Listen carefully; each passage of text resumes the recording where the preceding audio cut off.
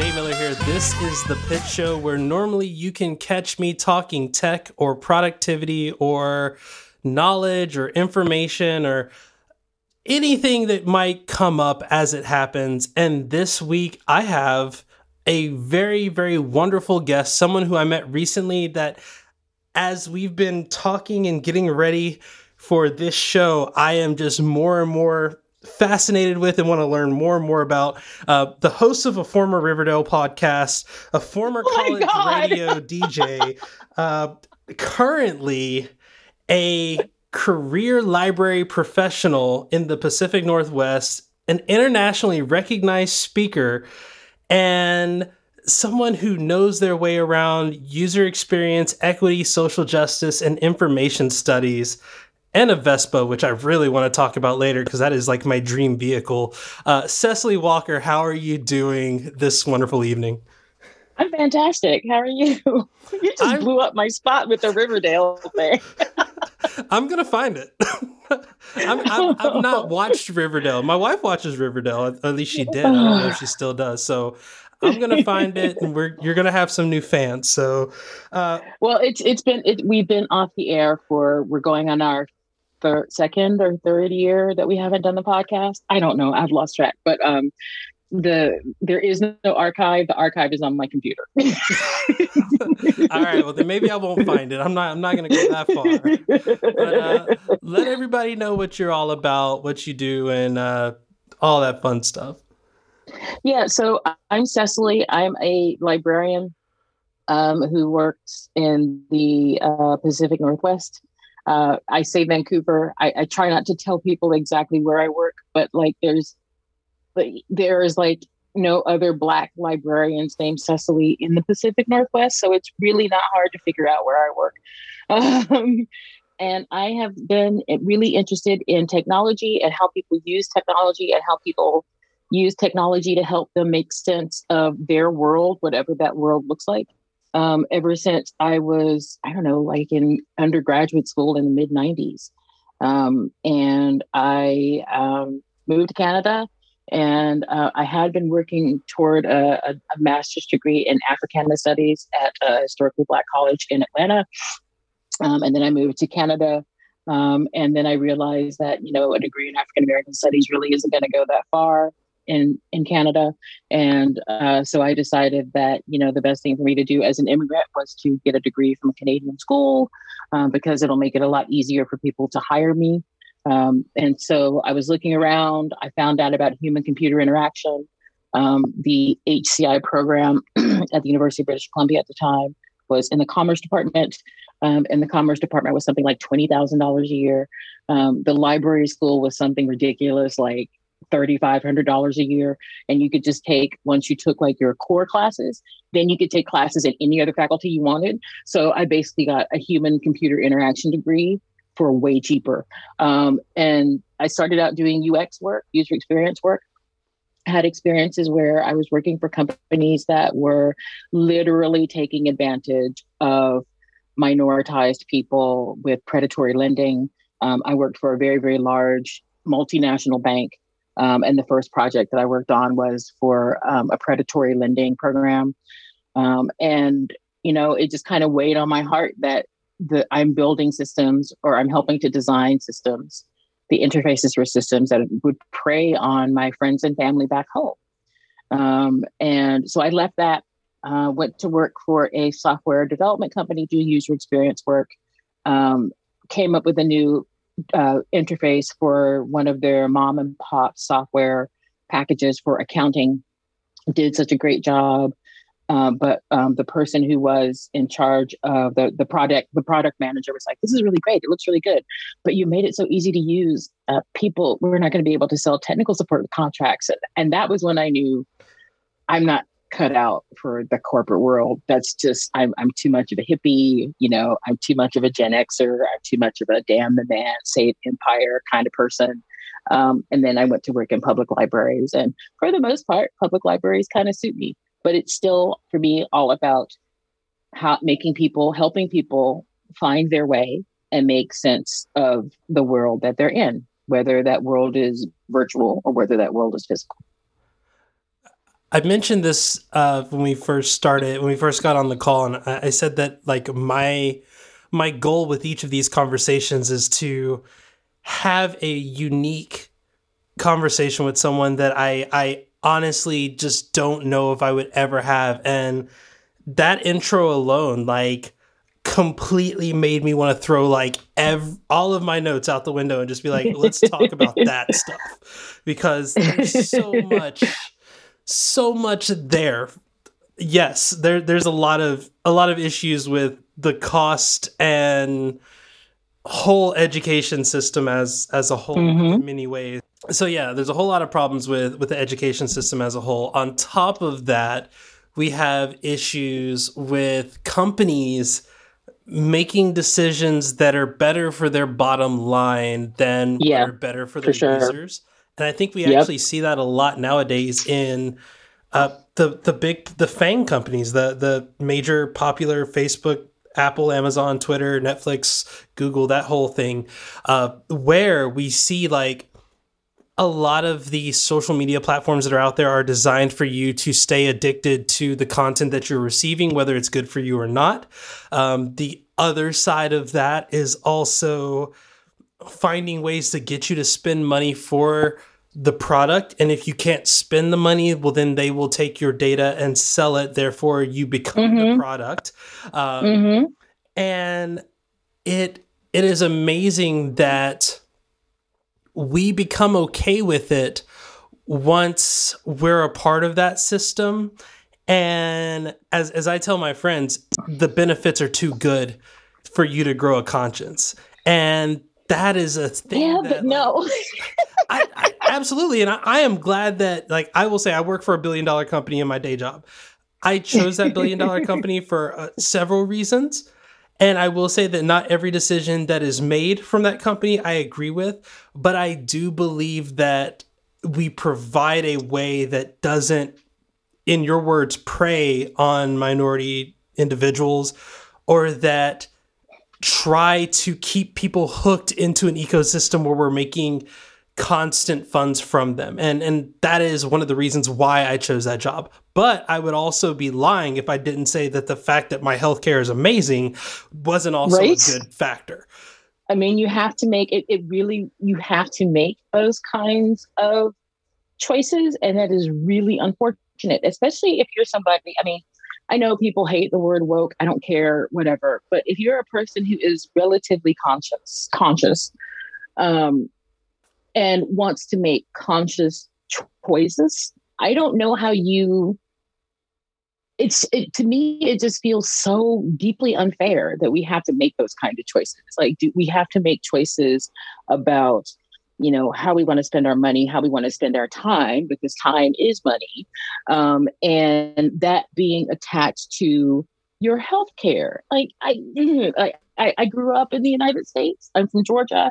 You know, you may or may not be able to hear that in my accent, but that's one of the reasons I'm not going back. It's because the fact that I have to have this job, a job that I hate, because I don't have enough healthcare to, you know, look after myself or my family.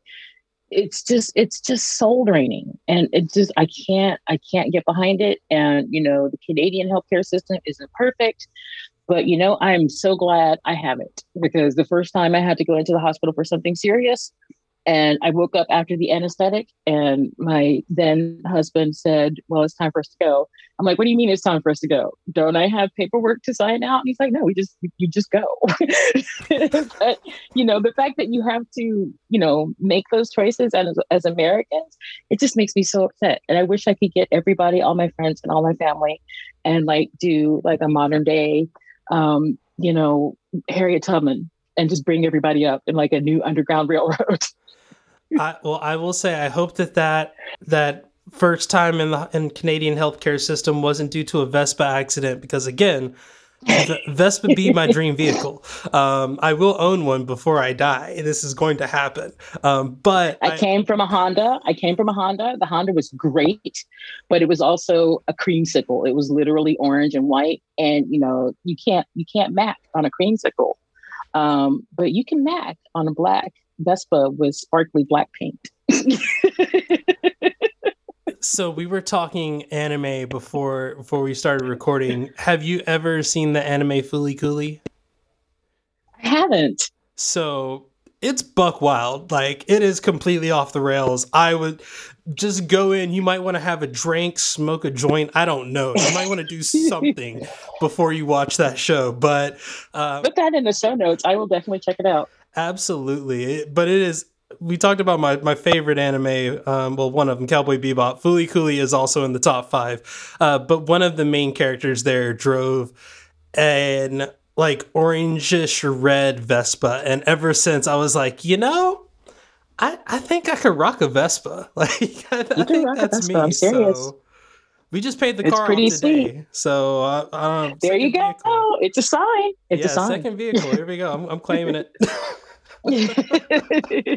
You put it out into the universe, you claim it, and it will come to you, or so they say. Absolutely. So other than Vespas and a desire to be in the Pacific Northwest, because that is also I'd love to be in Seattle, Vancouver area. That's my kind of weather. But we also kind of connected on this idea of knowledge and like information management and all of that stuff. And I knew I had to get you on the show when I checked out the blog, and the first thing that I saw was a blog post that said how I take notes. And then also the fact that we met in the craft Slack channel. So shout out to the craft folks. So as an information professional, what's going on with all these apps? Like, it seems like we get a new one every week and they all kind of do the same thing, and they're all like not great or perfect, but Right. we claim them to be the next, Evernote of, early 2000s Evernote, not the old Kanye, but not the new. Okay. Yeah, I started out with Evernote. I loved Evernote. The thing I love the most about Evernote, going back to the conversation that we were just having about when you become the product. And the thing I loved about Evernote is that I could give them money, and they said, we will never sell your information. And for me, that was a big deal. One of the things that we meaning library workers in Canada, in this part of Canada anyway, we're bound by something called the Library Act. So we can't really use a lot of cloud software that is based or that has servers based in the United States. So there was a lot of productivity or cloud-based apps that really would have made my job a lot easier, but we couldn't use them. And I found that really frustrating as somebody who came from corporations when, if I saw a tool that I wanted and somebody said, yeah, just go tell so-and-so and they'll go and buy a license. You'll have it by this afternoon. And it's not like that when you work in a public library. But it's, the idea that there was a company who was making information or making a product that I could use on my phone, on my work computer, on my laptop, on my iPad, and everything would sync without me having to work at it. I mean, that for me, that's the reason why I was a Mac user and still am a Mac user for such a long time.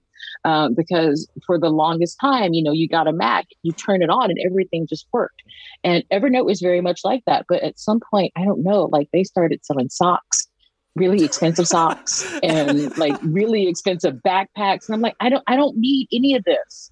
Just give me a sync that works. Make it so that I don't lose my information.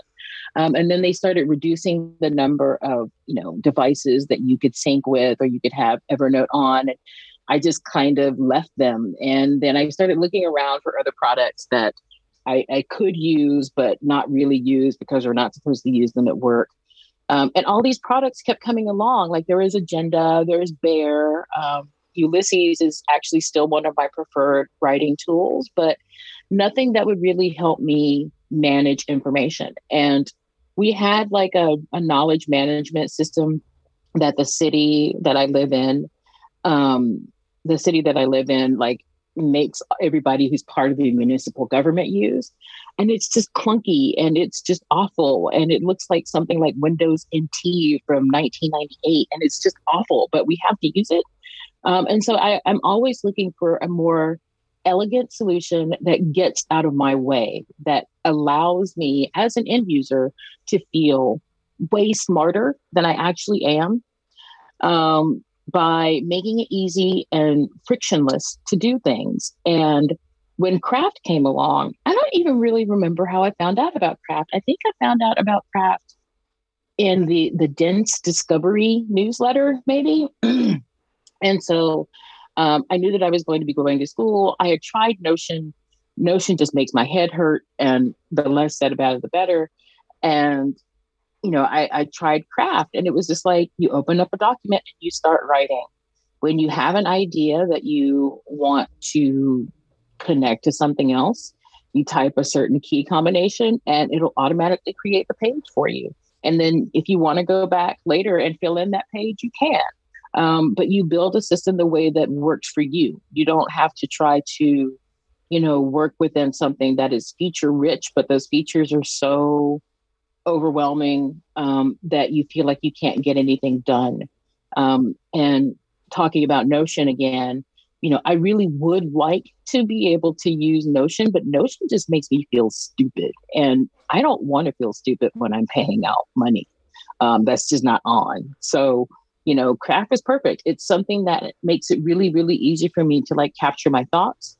And it's really easy for me to be able to trace my thoughts as they develop. And as somebody who's thinking about going back to graduate school, somebody who's had experience with graduate school, being able to finally capture my ADD brain and actually see where I was going with an idea has been hugely beneficial for me. So, that's why I wrote that post on my blog about how I take notes, how I wrote an article about just personal knowledge management in general.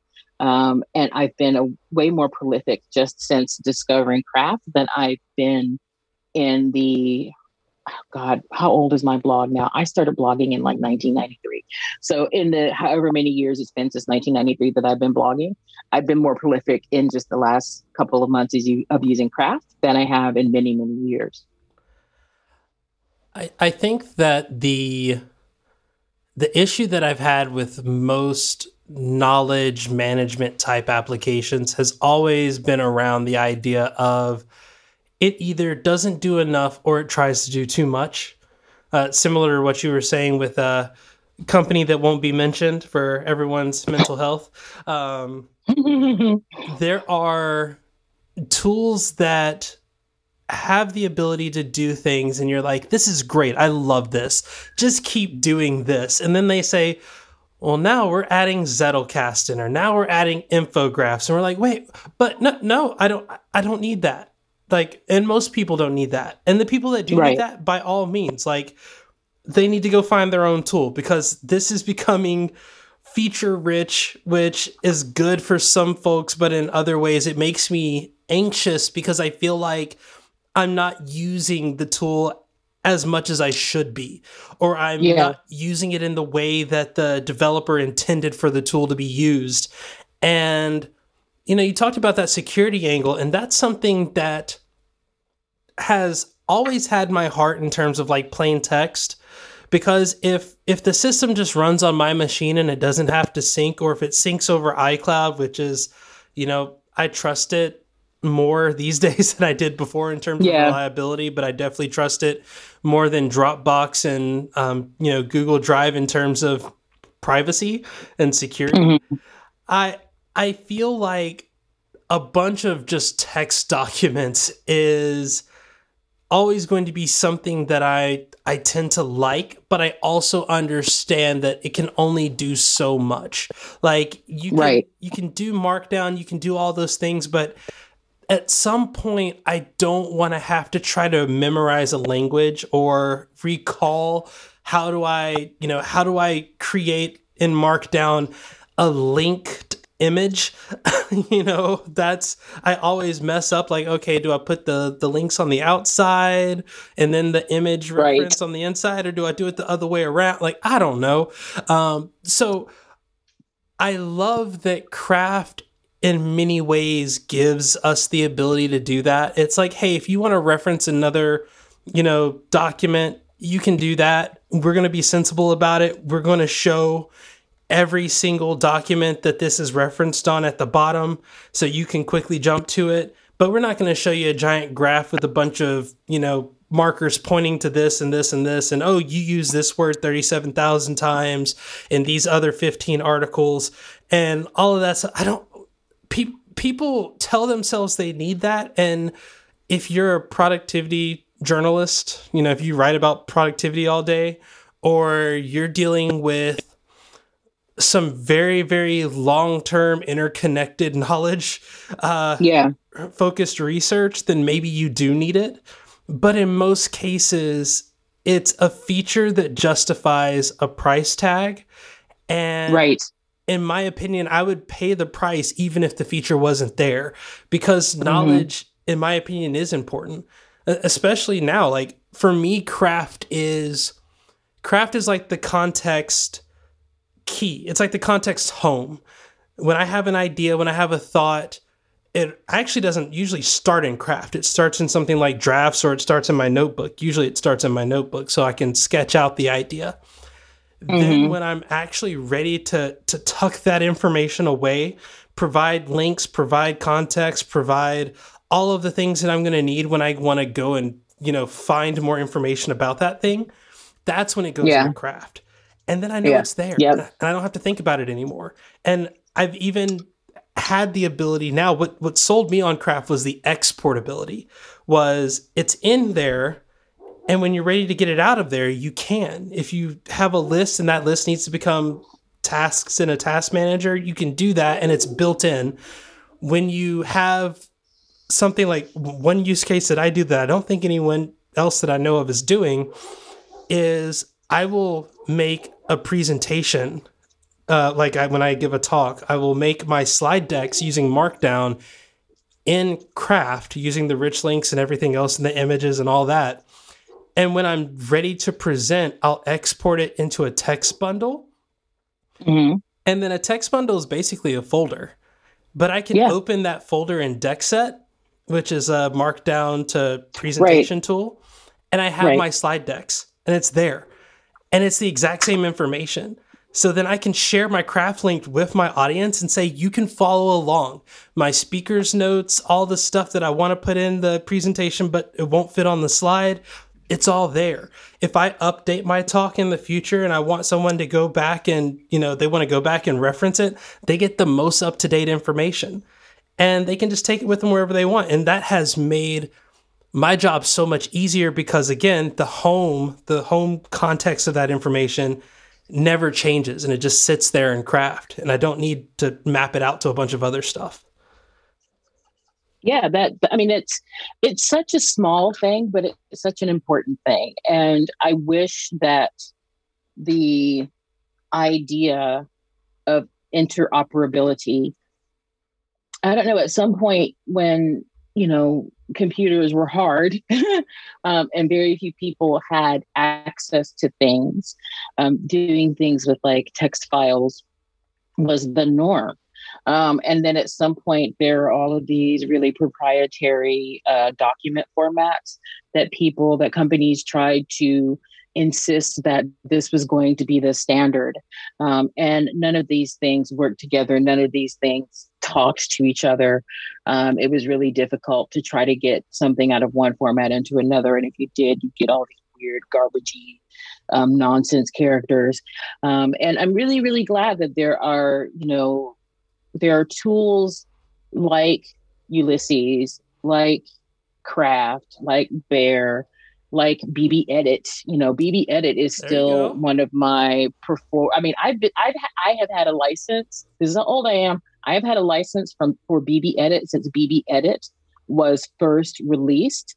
And I'm Facebook friends with the main developer. I have been, I'm loyal when it comes to like my software. And so, the fact that people and companies are getting back to the idea that, we pay a price for this convenience. We pay a price for, having things in the cloud. And that price is privacy, that price is security, that price is portability. And I'm glad that a lot more software development companies are taking a more ethical look at this, that says even if you are using our storage solution, like Craft says, although they do make it possible for you to back up to like iCloud or something like that, or if you're using something like Obsidian, for example, and you back up using GitHub. I'm glad that there are a lot more companies that are saying your data is your own. Your information is your own. And when you decide that you want to leave us, we really hope that you don't. But if at some point you decide that you want to leave us, here's your stuff. We'll make it easy for you to get it. It's, I don't know. It's just something that I'm always really, really fascinated with. And I'm really interested in talking to people. Like, how do they manage that feeling of, yes, I know that basically, and I'm going to use probably a politically incorrect term, feel free to edit it out. But yes, I know that I am a data slave, but I get so much out of this in return. I feel like we're at the point where we were before personal computers became cheaper and widely available to more people, where, everybody was like, the internet is the wild, wild west, and I'm going to go out and I'm going to get my piece of it. And I'm wondering if we're on the precipice of a very similar shift with privacy and people understanding that, they don't have to make another company rich off of their information that they decide that they want to share widely with people. I kind of hope that we are. I kind of hope it becomes the norm, where if you download something like, Office 365, for example, that if you decide that you want to be able to use not just Microsoft Word, but you want to be able to take this information and just pull it into Ulysses and not have to strip out any formatting before you start to work with it. I'm hoping that, we'll see a lot more of that sort of thing. A lot more data democracy, so to speak, where you aren't locked in, and that, you can take your information and your data and do with it whatever you want, rather than having to do with whatever the company thinks is best for you. Two things on that. The first one is, I want to say, you just said you've been with bare bones software before it was just bare bones. It had some meat and skin on it. So that's just my little quick dad joke there. But the other side of that is, I do think that companies are coming around to the idea of app privacy. Obviously, we know that that's been in the news with like Apple and Google both making big decisions around, web tracking and kind of what can be harvested from you from one site to another. Also with the app nutrition labels that Apple's pulled out. Like, all of that stuff I think is great, but then we also see the amount of backlash that comes to that. And it's not from a matter of Apple didn't say that you couldn't do it. Apple is saying your users will be notified when you choose to do it. And that, to me, tells us that I as a company grows, they have to figure out the price point to make it understandably usable. And I think the internet has outscaled that. I think when there were less than 1 billion people using the internet on a daily basis, you could say, buy my product for $100. And people would say, well, I'm one of the few people that actually have to use a tool like this. I totally understand the $100 price point. I'm going to pay that money. But now people will get mad if an application is $1.99.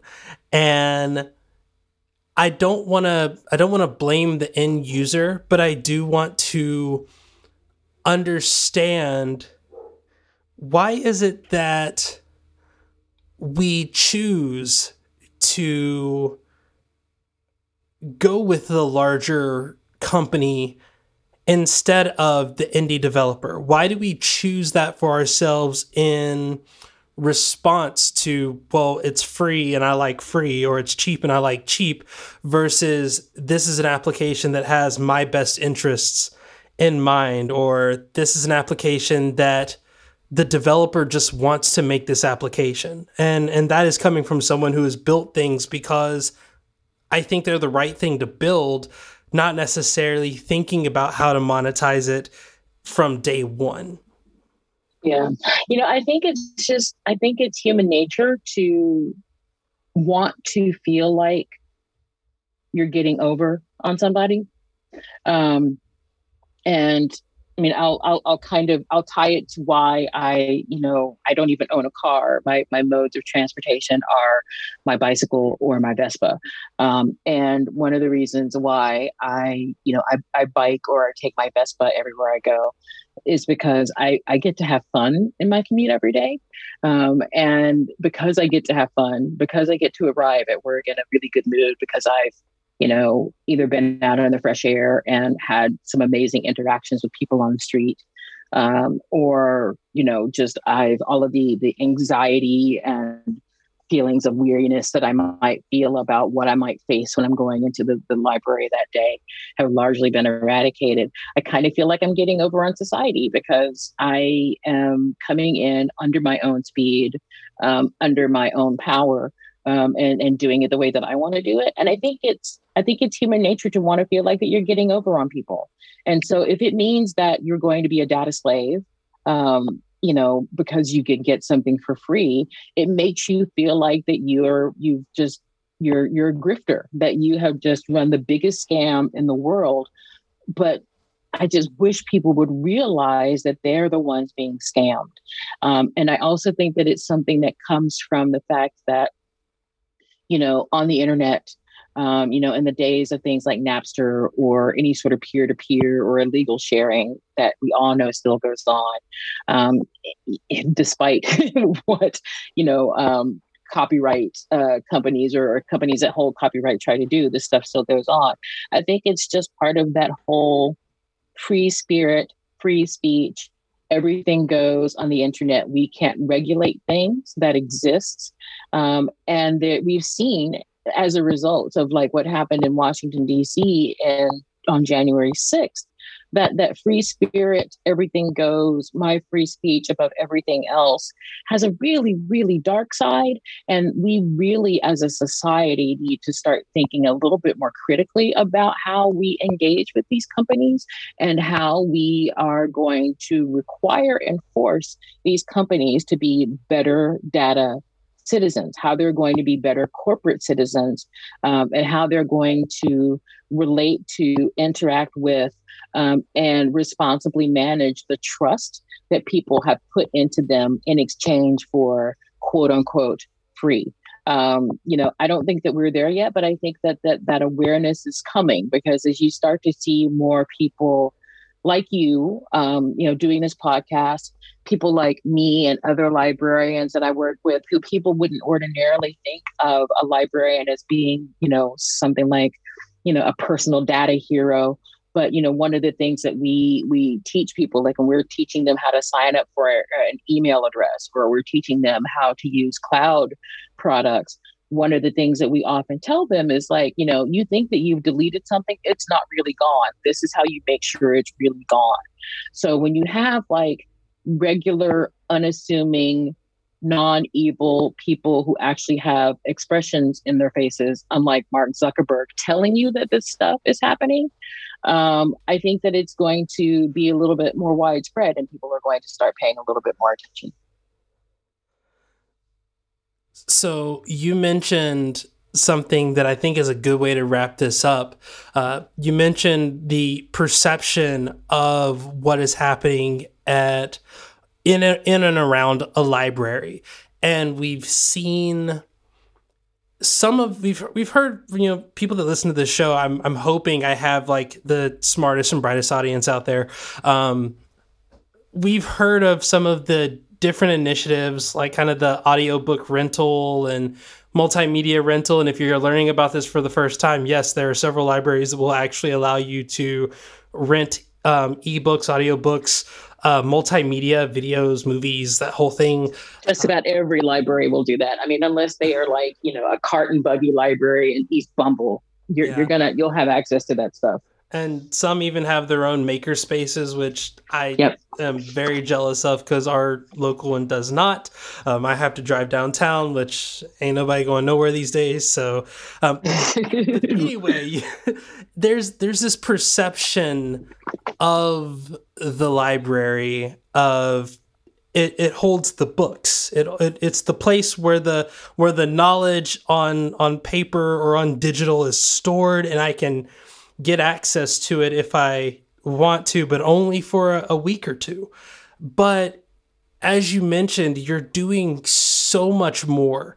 You're creating digital areas for digital literacy, which is something that I think a lot of our society did not get. Obviously, they didn't get it in school because at that time, the internet wasn't a thing, or it was a very young thing.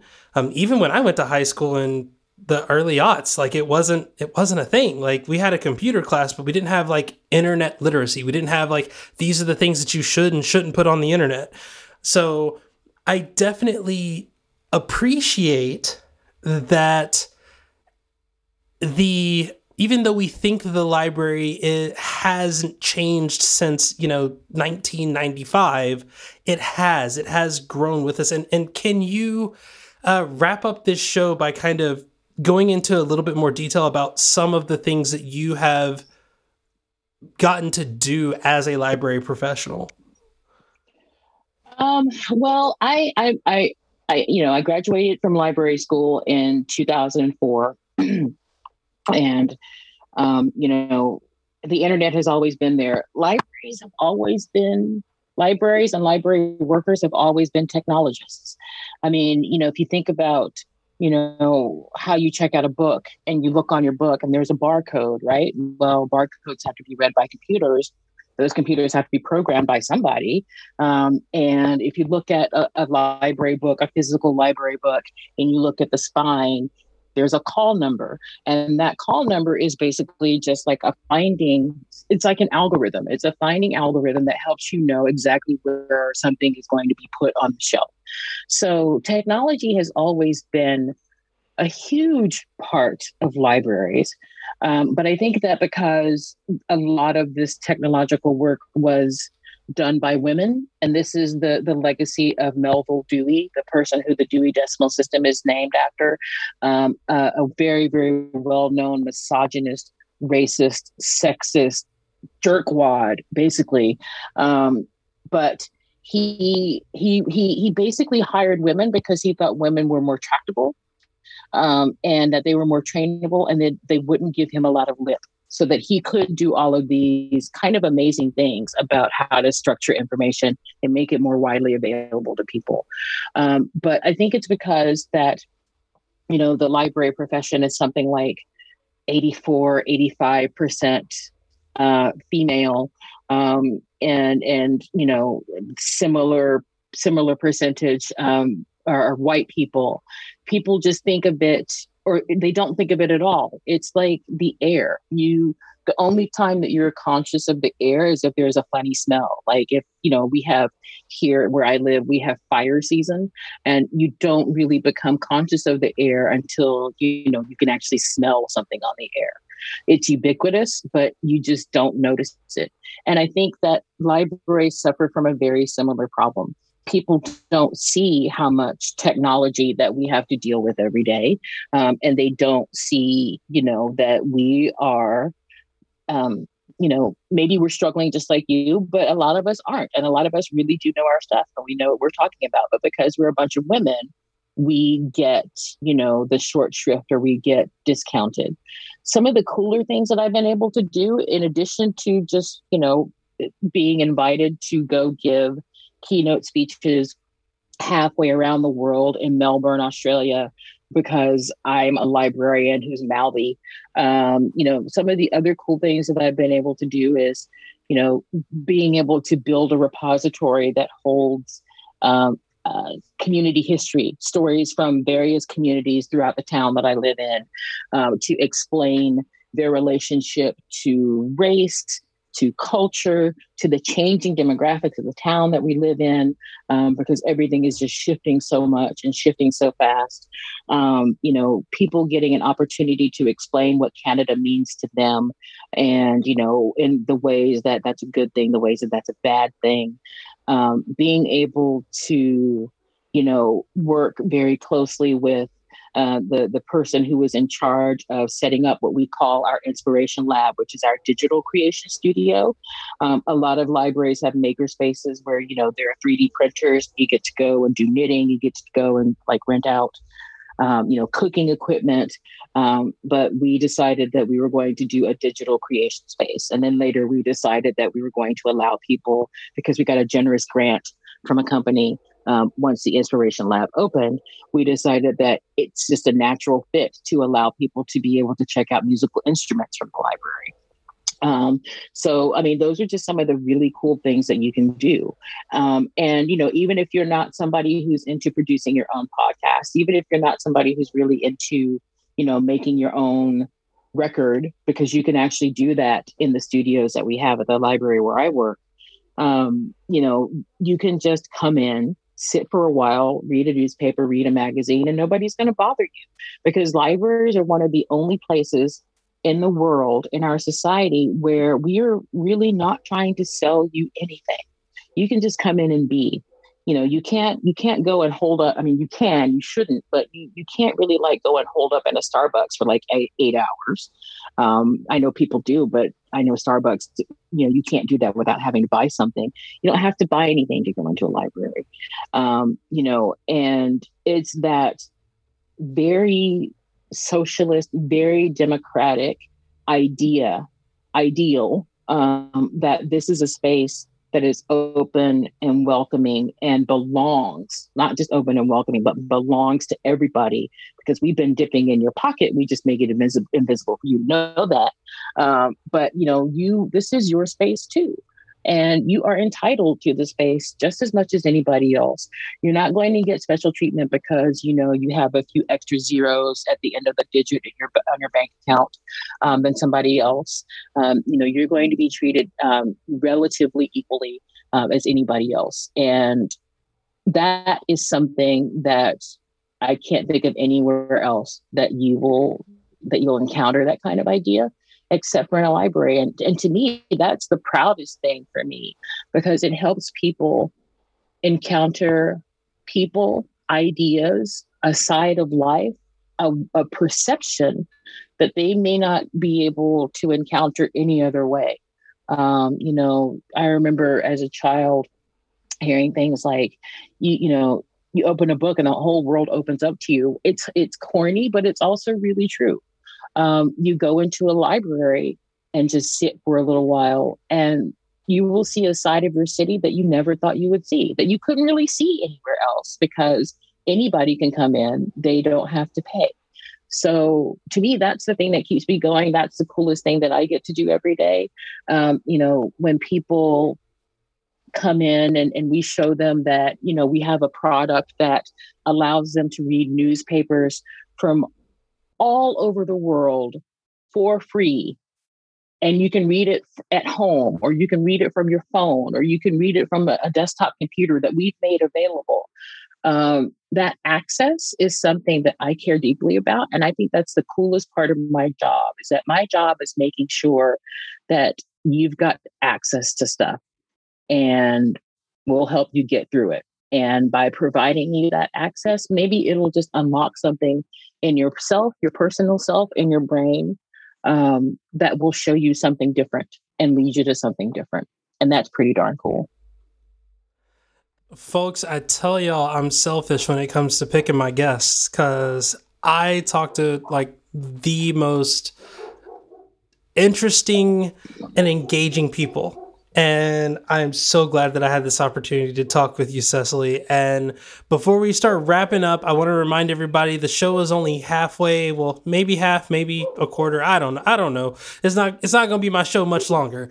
In a few minutes, Cecily is going to be interviewing me. So I'm here to answer whatever questions that Cecily might have. But Cecily, thank you so much You're for welcome. just like having this conversation. I am flat, like no cap. I did not realize the depth of the conversation that we would be having and where it would be taking us and all the wonderful places. And I'm happy about every single spot that we touched and that we covered and every single topic. And even more now, I'm going to do my best to get that Vespa. It's going to happen.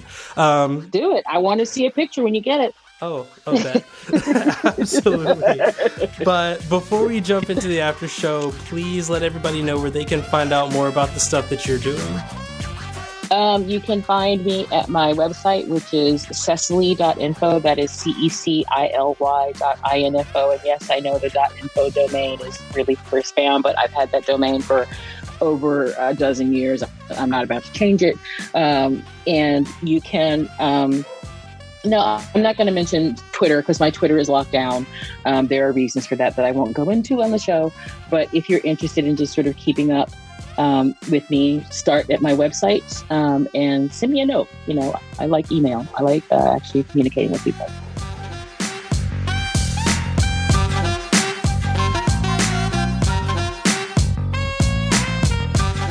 We're off to the after show. Cecily, are you ready? I'm ready. All right, I'm here for it. Am I supposed to start now? Yeah, I mean, basically, there's the rules are I will answer whatever questions you might have for me. They can be about anything and everything. This is your show to go as little or as long as you want, but from this point on, the show is yours. So one of the things I'm really interested in is I'm always really interested in talking to Black people who work in tech. A friend of mine runs a very well-known tech podcast whose name is escaping me right now because I'm old. And, you know, he's talked to a lot of different people, and I'm always really interested in people who are underrepresented in a particular profession, what their path to that profession was like. And maybe other people who have listened to your show more often than I have already know this story, but what was your path into getting into tech? And as a minoritized, a racialized person in tech, what was the most surprising thing that you discovered, whether it's good or bad? I think that, well, we'll start with the past. So I've always kind of had like technology as like, I'm going to work around this, but not really know how. I thought it was going to be hardware. I went to college for 6 months for like hardware engineering and then realized that's not what I wanted to do. At that, neither hardware nor college, apparently. So I dropped out, joined the military, and that got me the tech background knowledge. I was a system admin in the Marine Corps. And then when I got out, I continued to be a system administrator for a very corporate business. In the words of my boss, it is better to look like you are busy than to have accomplished anything. So those kind of jobs. And I kind of realized I didn't want to do that, but it was also around that time I kind of got into the whole productivity space and got into podcasting and listening to a lot of podcasts and doing those things.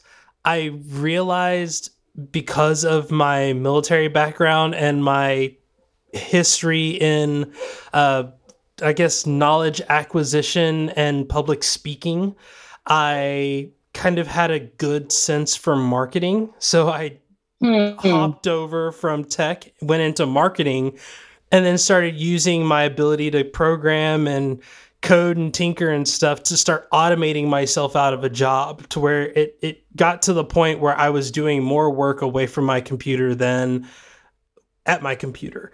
So at that point, I had given a talk at a conference, and I had a developer advocate, sit down, and we had lunch and we were talking, and they were like, if you can move to Oakland, I have a job for you. And I was like, I cannot move to Oakland. That's just not going to happen.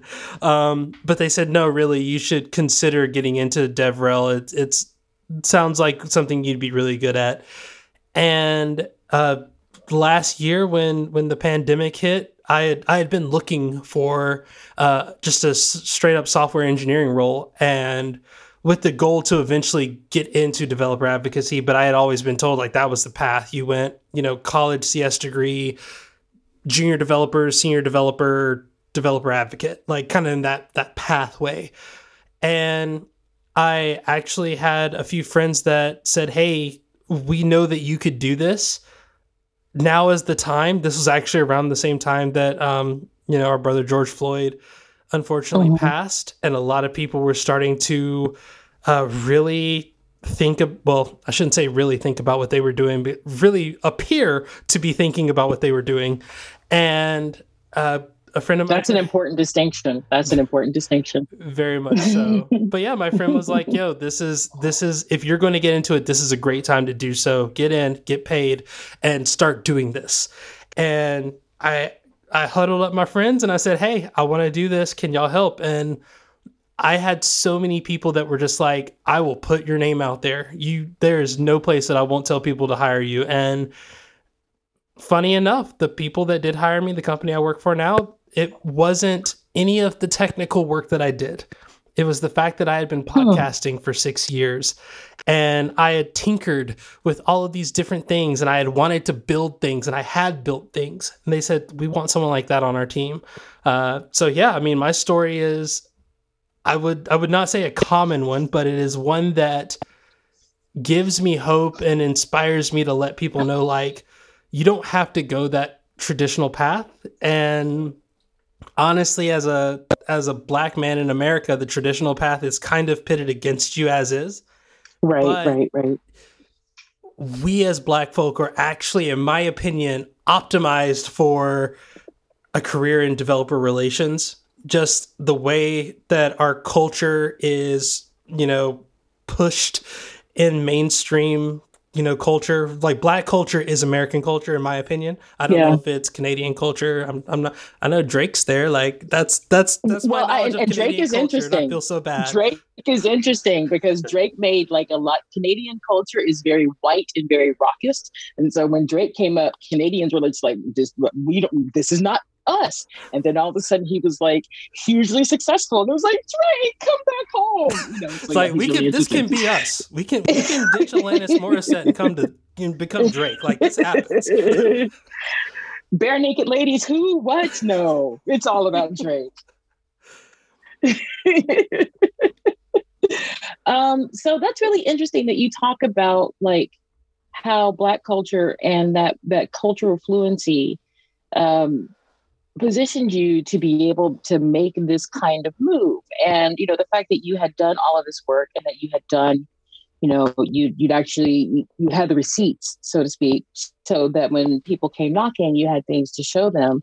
But do you have any words that you could maybe say to somebody who is, really unsure about making that change? Or, we have a lot of people who do really amazing TikToks, because I have a friend that's what she does all day. She just sends me TikTok videos, and there are all these really incredibly creative people who are using this technology to like build communities, but they don't see how to turn that into, something that gives them more than just status. How would you, as somebody, looked upon as a leader in this area, how would you talk to somebody, or how would you coach somebody who is maybe interested in making that pivot to say, all of this great stuff that you're producing is bankable, and this is how you do it? To me, the biggest advantage is, growing up in Tennessee / Georgia, like hustling was a thing that I grew up with, at least. I mean, I knew plenty of folks that sold popsicles and candy out of out of the window of their house. One of my favorite places to ever get a catfish sandwich was out of a little old lady's house, where her son was like, they go fishing in the morning and they sell the catfish that they caught in the afternoon for like $2. So like straight up hustling was a thing that we've always had because we had to do it. And I think that nowadays the idea of hustle is still there. We see it, but it's different. It looks different. And fortunately for, folks coming into the industry now, they can take advantage of that because the industry doesn't know what to do with it. One of my mentors in the DevRel space, most popular for the TikToks that they make, like answering questions from folks that are trying to get into the developer space, just sits there and does TikToks all day.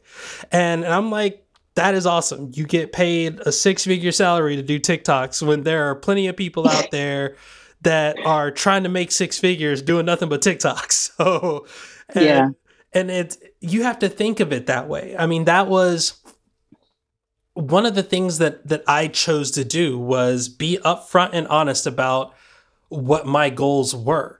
And it was, I want to make sure that the kids growing up in Sweetwater, Tennessee, where I grew up for a long time in my life, being told the only way you're getting out of this town is either going to a correctional facility, a body bag, or the town next to it, that those aren't your only options. And what you can do, that same hustle that you have to say, I'm going to make it out of, little bitty Tennessee towns, you can apply that and think about how it's going to change the way an industry works. Right now, all the developer advocates, all the people that that are my peers, everyone is locked down. We used to get paid to travel all over the world and give talks at conferences and all that stuff. Ain't nobody talking unless it's on a Zoom connection. So how do we make sure that our Zoom calls always look a little bit better? How do we make sure that we're still able to reach the people that we would reach at conferences, but instead of on a stage, we're doing it on Twitter, on Instagram, on those things? Well, maybe not Instagram. I don't use Instagram. I'm about Facebook, that whole thing. But for me, my goal has always been, I want to share the message of diversity in tech. I want to amplify that message. I want to show that Black and brown folks out there can do this job and do it better than anyone else. So how do I do that? Well, the first thing that I do is amplify all the voices that are going to one day put me out of a job, because maybe they'll show some pity on me and let me hang around. But I have to continue to work for them.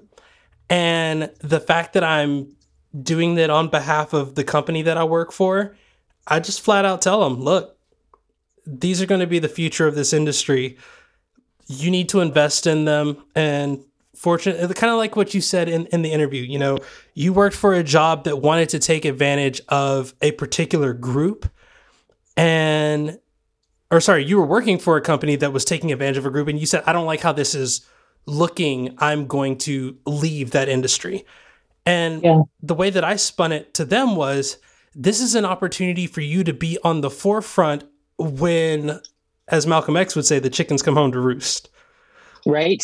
So when that happens, you get to say, hey, we've been doing this since before the next Black person got, unfortunately, killed by the hands of a police officer. Yeah. And as much as it sucks to point it that way, I also doubled our diversity spend in 1 quarter. So I kind of see that as a win-win. My people are being fed, the bag is being secured. But on top of that, I'm now giving more opportunities for those folks that I want to see in the industry to actually see that there is an industry for them. But what's the cost to you personally? Because one of the things that I've been really fixated on lately, ever since I watched the Black Church on PBS, is that this feeling of you have a moral responsibility to advance. You have a moral, and whatever that advancement looks like, because in that advancement, and what's unspoken is like, you're advancing the race. I know that people don't really say that anymore, but that feeling of obligation that you have, that you've got to reach back behind you and make sure that you're pulling up the next person, and then they're pulling up the next person, and then they're pulling up the next person. What is the physical, emotional, spiritual cost to you as somebody who understands that this work needs to happen, and is not only understands that this work needs to happen, but is making this work happen? The physical cost has been one of a lot of anxiety, probably physical and mental. I I will say that I make my job harder than it has to be sometime. A good example of this is doing a YouTube series where I actually showcase people speaking in their native language instead of forcing them to speak in broken English. Right. And making it harder for our video team to edit because they go, oh, well, I don't speak Portuguese, or I don't speak Arabic, or, I don't speak German. And it's like, well, tough. Are the people that we interviewed do. And it's easier for me to ask them the question in English, have them speak in their native language, and then if we need to get a translator involved, we'll get a translator involved. And again, it does come with the cost of maybe getting a label of being a little hard to work with, or a little unrelenting at times, or maybe even a little expensive. That's my favorite. I get positional. That's what I get.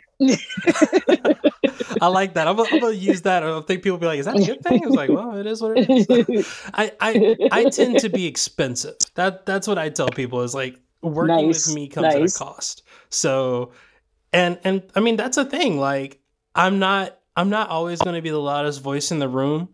I think there's a saying, it's like real ninjas move in silence. Mm-hmm. So like that whole mindset is very much like, I'm going to build it instead of like, hey, we all have to give a talk on topic X. Okay, cool.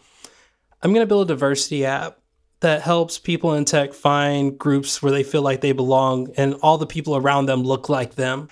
But I'm going to use topic X. So I met the requirement. I'm still there, but when people listen to this talk, they realize like, oh, topic X isn't necessarily the focal point. Well, the real focal point is this other thing here. You've been hoodwinked, been bamboozled. Basically, yeah, I mean, that's what it is. But like you said, it comes at the cost of, luckily my boss is dope. I will say my boss is dope. She is like totally on board with all the things that I do. And I say like, it's going to cost money. And she's like, yeah, don't worry about that part. That's my job. But I will say like, there is a lot of discussion now that is like, hey, why did we use this particular topic? For instance, we're talking about data framing and data science and data analysis and all this stuff. Why are we analyzing police call records with it? Why not? Mm-hmm. You can do it. Why not? You didn't tell me I had to pick a particular piece of data to analyze. You just said analyze some data, so I did. Ask for forgiveness, not permission. Oh, I don't even ask for forgiveness. I'm just like, hey, it happened. Like, it happened. We can't change it. So how we want to move forward? It must be nice to have that kind of power, though. So, I mean, because like a lot of people, people in my line of work would not have that kind of power. It's like my modus operandi has always been sort of like, I'm just gonna go here and I'm gonna do it. And then if it pops and like everybody loves it, then I'll say something about it. If it doesn't and like I'm falling flat, nobody will ever know. but if I'm honest, I mean that was me at my old job. It was, I'm gonna do this thing. As a marketer, I would put people of color in our stuff, like all the different pamphlets and things like that, and I would just like sneak it in and no one, like people went, oh, hey, that's an interesting picture. And it's like, oh, interesting is the word. Okay. And then it came to a head when I put a woman in a hijab at a coffee shop in it once. They're like, whoa, hold on now. Something's going on. And I was like, go ahead, say it. I want you to tell me why I can't use this image. And once that happens, it's like, oh, this is a problem person. Hold on. We need to do something about this. And it's like, no, I did my job exactly as it was asked.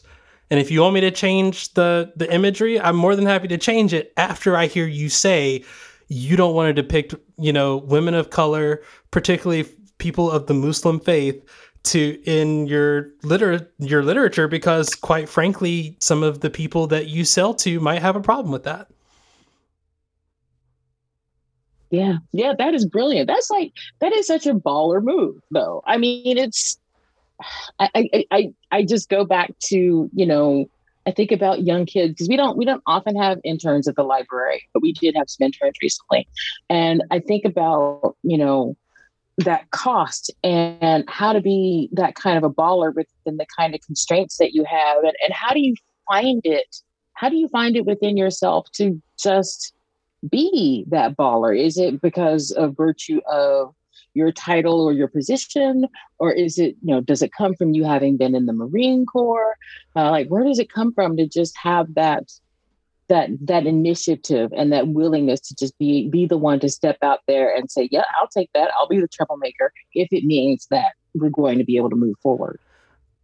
I will say a part of it was also how, I don't want to say how I was raised. My role models growing up were not those same folks that were winding up in jail and or incarcerated or whatever, whether it was for good or ill. They were playing the game and they were playing it to win. My uncle, like I'm happy to say I have an uncle that owns a studio that was formerly owned by Motown. Like, nice. When I say like playing the game to win it, had a plan, executed the plan. Me joining the military was having a plan and executing the plan. I didn't want to go to college. I knew the military was another option. If I was going to get into the military, I needed to score high enough on the ASVABs that I could get into technology and not in, motor T or, infantry or whatever. So I came in and they basically handed the book to me and said, you pick a job. And it was, okay, again, if I'm going to play the game, I'm going to play the game to win. And the thing that gave me the confidence where I'm at now was knowing that I made it. I think that was probably the big step. Was I got here how I got here and not by following anybody's rules.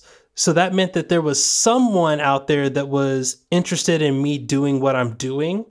So I'm going to double down on that with the belief that if there was one person out there that wanted to see me doing this, I will find another and I will make it work. But again, it's not doing it with a level of cockiness. It's doing it with a level of confidence and also understanding that, again, I can't necessarily say, hey, company I used to work with, why y'all racist? But what I can do is say, please tell me why there's a problem with this person of color on this brochure.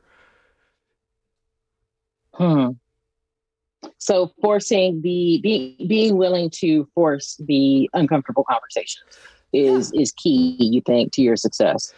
I think that just runs counter to every piece of professional advice I have ever been given. And you have my mind has just gone. I think it's being comfortable with bringing up the topic and knowing that if that conversation is had, it's not you that's going to look bad. And I think that's the thing, what I do now. I mean, I'm responsible for our diversity initiative. And the difference is I might be the only Black person on my team. I'm not the only minority in tech on my team. Our entire team are women in tech or people of color. And to me, it's like, all right, cool. We got like the underrepresented X-Men here. Like, let's see what we can to find some more mutants and make sure they're taken care of. And people are like, can we do that? Like, oh, we have this budget. And it's like, that budget is nothing. That is a public press release saying that we care about diversity. That is not showing it. So here's what we're going to do.